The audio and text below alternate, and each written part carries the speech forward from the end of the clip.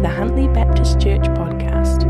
We hope that this message can be an encouragement to you today. Please feel free to contact us at huntlybaptist@extra.co.nz or visit us at huntlybaptist.com.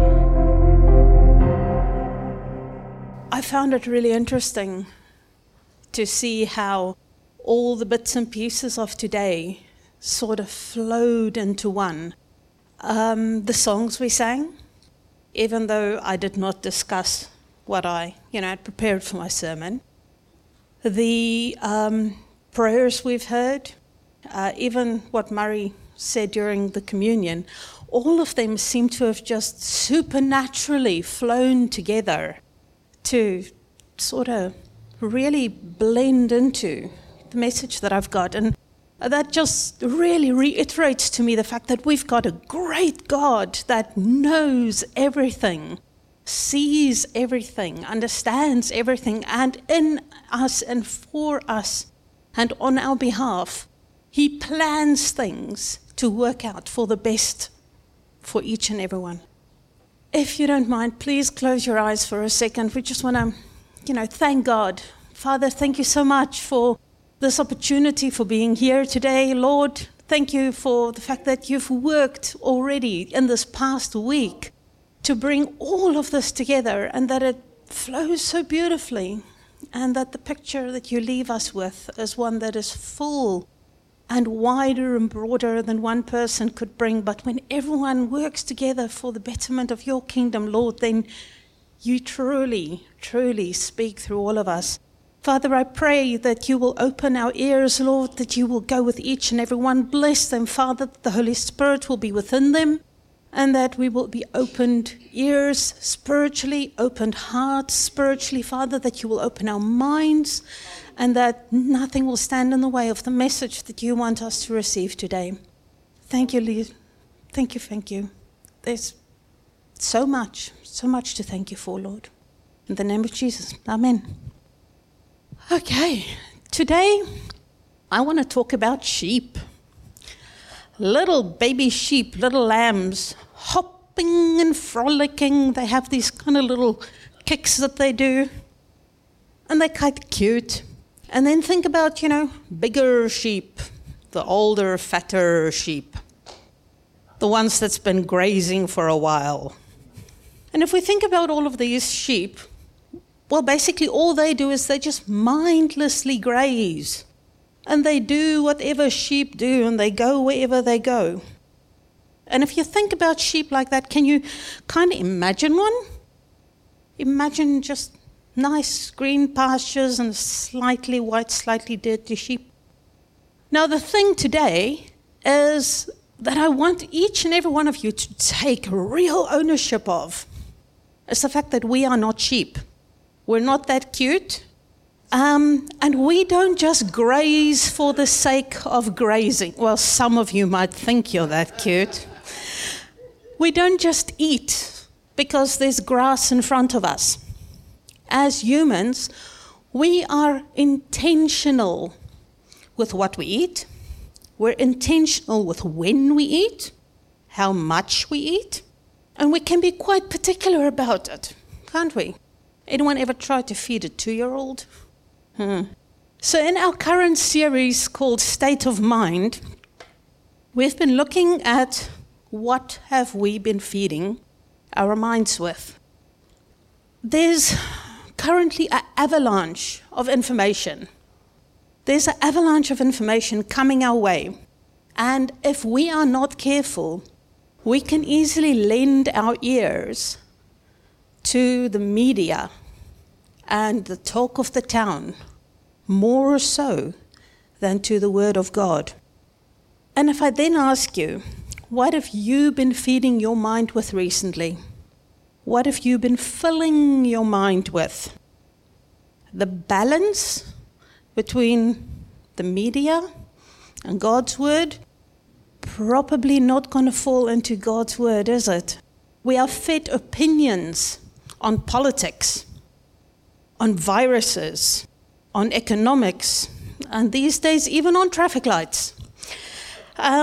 You name it, and someone is bound to have some sort of opinion about it. And if we lend our ears to all of these opinions, all this input, and we're not careful, and we don't think about the fact that we're not sheep, and we don't choose intentionally what we let in, is it any wonder that that information is eventually what's overflowing from our mouths? Current opinions, current statistics, what's the latest numbers, current fears, and current dread. Today's reading is going to be from the book of Philippians. Now, Paul wrote this letter to the people in Philippi while he was in jail, awaiting execution. If you think of it, his circumstances weren't all that different from ours. He was in lockdown. He was isolated in a bubble, not allowed to travel anywhere, not allowed to receive any visitors, friends or family. And he had the threat of something fairly horrible hanging over his head. For him, potential execution.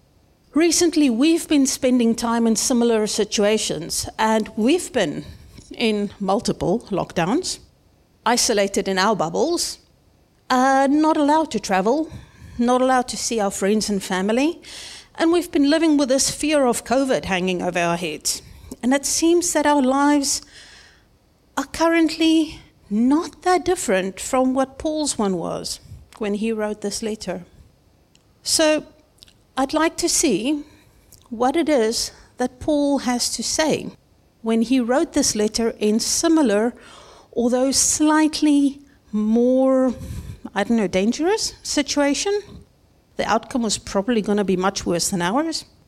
So please turn to Philippians 2 with me, and we'll read from verses 1 through 5. For those that didn't bring their Bibles, Jenny was lovely and kind enough to organize that it's actually on the front of your notices. We all got it? Okay, let's follow. Therefore, if you have any complaints to add to mine, any negative opinions about the incompetence of the rulers of the day, if any of you had felt any discomfort, found lack of compassion from the world, then I ask that you share with me your like-minded negative thoughts, supporting each other deeper and deeper into this misery of where we are by contemplating the negativity and the futility of it all. Let us look towards our own interests and not that of others. And above all else, let us voice our opinions and be mindful on focusing on the negativity and the dread when we do so. Is that what's in your Bible? Not quite, eh? But if you think about it, Paul was in a similar place, even a worse place than we are, when he wrote this. So it should have been understandable for us if that's what he felt like, don't you think? Paul is sitting in a cell, waiting execution, and yet he wrote something very contrary to what I just read. That was my story. Even though his circumstances were worse, the words that flowed from his lips were sweet and filled with hope and encouragement. Maybe what we should do is read what he actually wrote. Therefore, if you have any encouragement from being in Christ, any comfort from his love, if any common sharing in the Spirit, any tenderness and compassion, then make my joy complete by being like-minded, having the same love, and being of one spirit and one mind. Do nothing out of selfish ambition or vain conceit. Rather, in humility, value others above yourselves, not looking to your own interest, but each of you to the interest of others. In your relationships with one another, have the same mindset as Jesus Christ. The same mindset as Christ. And therein lies the secret to Paul's positivity, to his hopeful mentality. He had a Christ-like mindset.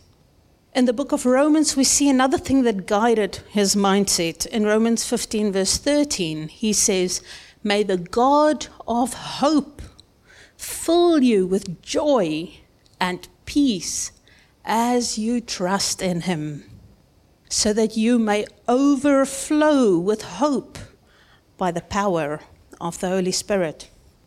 Now, by the time that he's in prison writing to the people of Philippi, he's been practicing what he had earlier written to the Romans. He not only allowed God's hope to fill him and the joy and peace to become part of him, but he proactively chose these things. He chose God's hope. He chose God's joy. And he chose God's peace. And by the power of the Holy Spirit, he was able to be overflowing with all of these things amidst the most horrible circumstances. Now, I know, just as all of you do, how easy it is to get caught up in all this negativity, all the fear, all the unknown that we are sitting with, the new names for new viruses and the uncertainty of whatever this new traffic light thing means. Is it stop? Is it go? Is it give way? Yeah, it's confusing. And it's sometimes very easy to allow our minds to be filled with the noise of the world around us. But Paul challenges us from within similar circumstances to have the same mindset as Christ, to be humble, to look to God the Father for help, for joy, for peace, and for spiritual sustenance.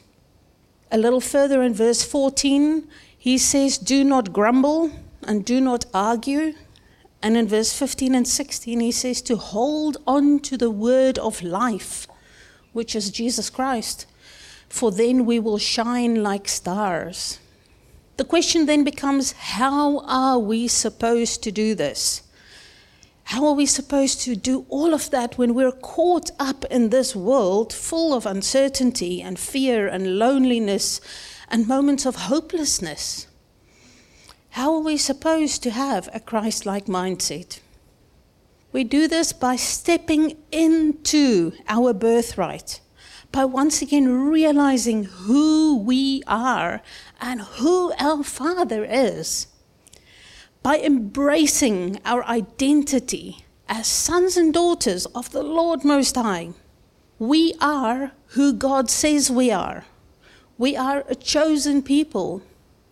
We are a royal priesthood, a holy nation, and this one, we are God's special possession.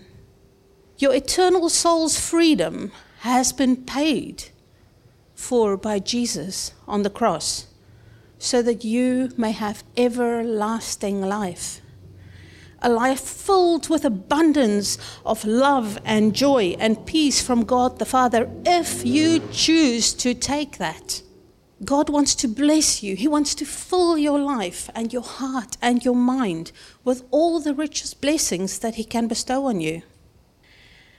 And yes, life on earth can be challenging. And the enemy will use everything and anything that he can. He will throw everything at us to stop us from living an abundant life. He does everything in his power to break our spirit, to steal our joy, and to keep us in darkness.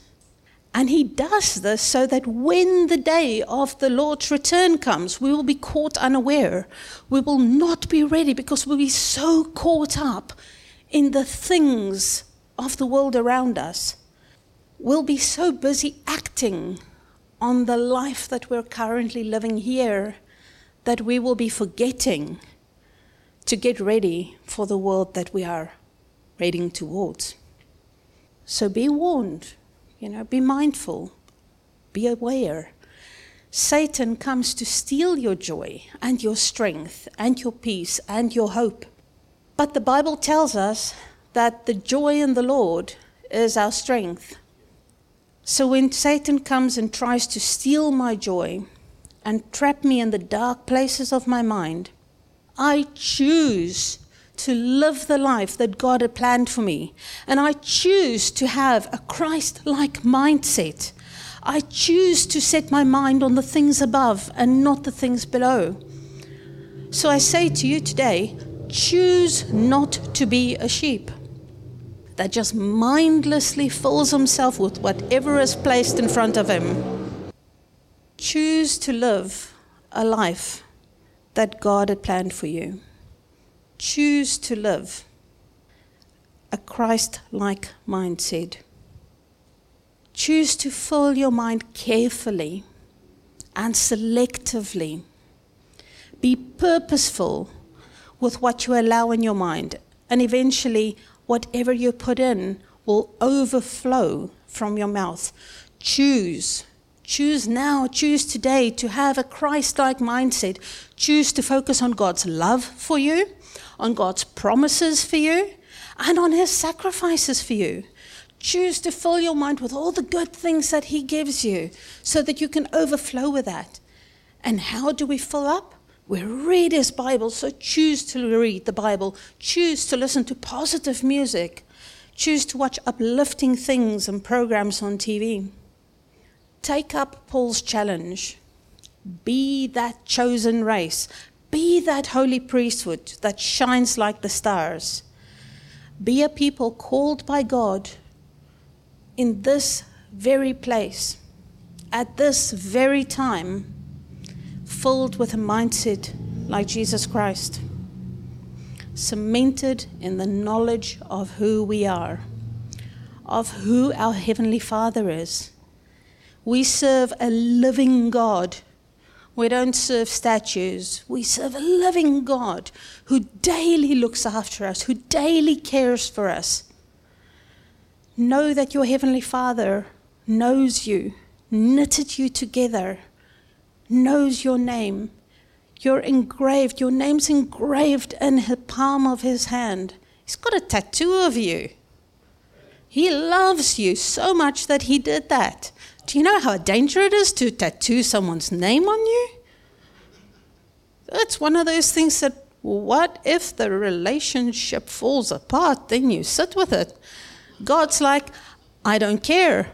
I will put everything in place to make sure that doesn't happen. Jesus himself came and died for us. He died in our place. He went to a death so that we did not have to.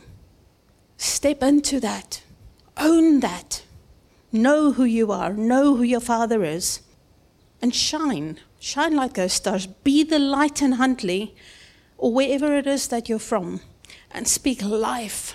And speak love and peace and hope amidst the darkness and the chaos of the world that we currently live in.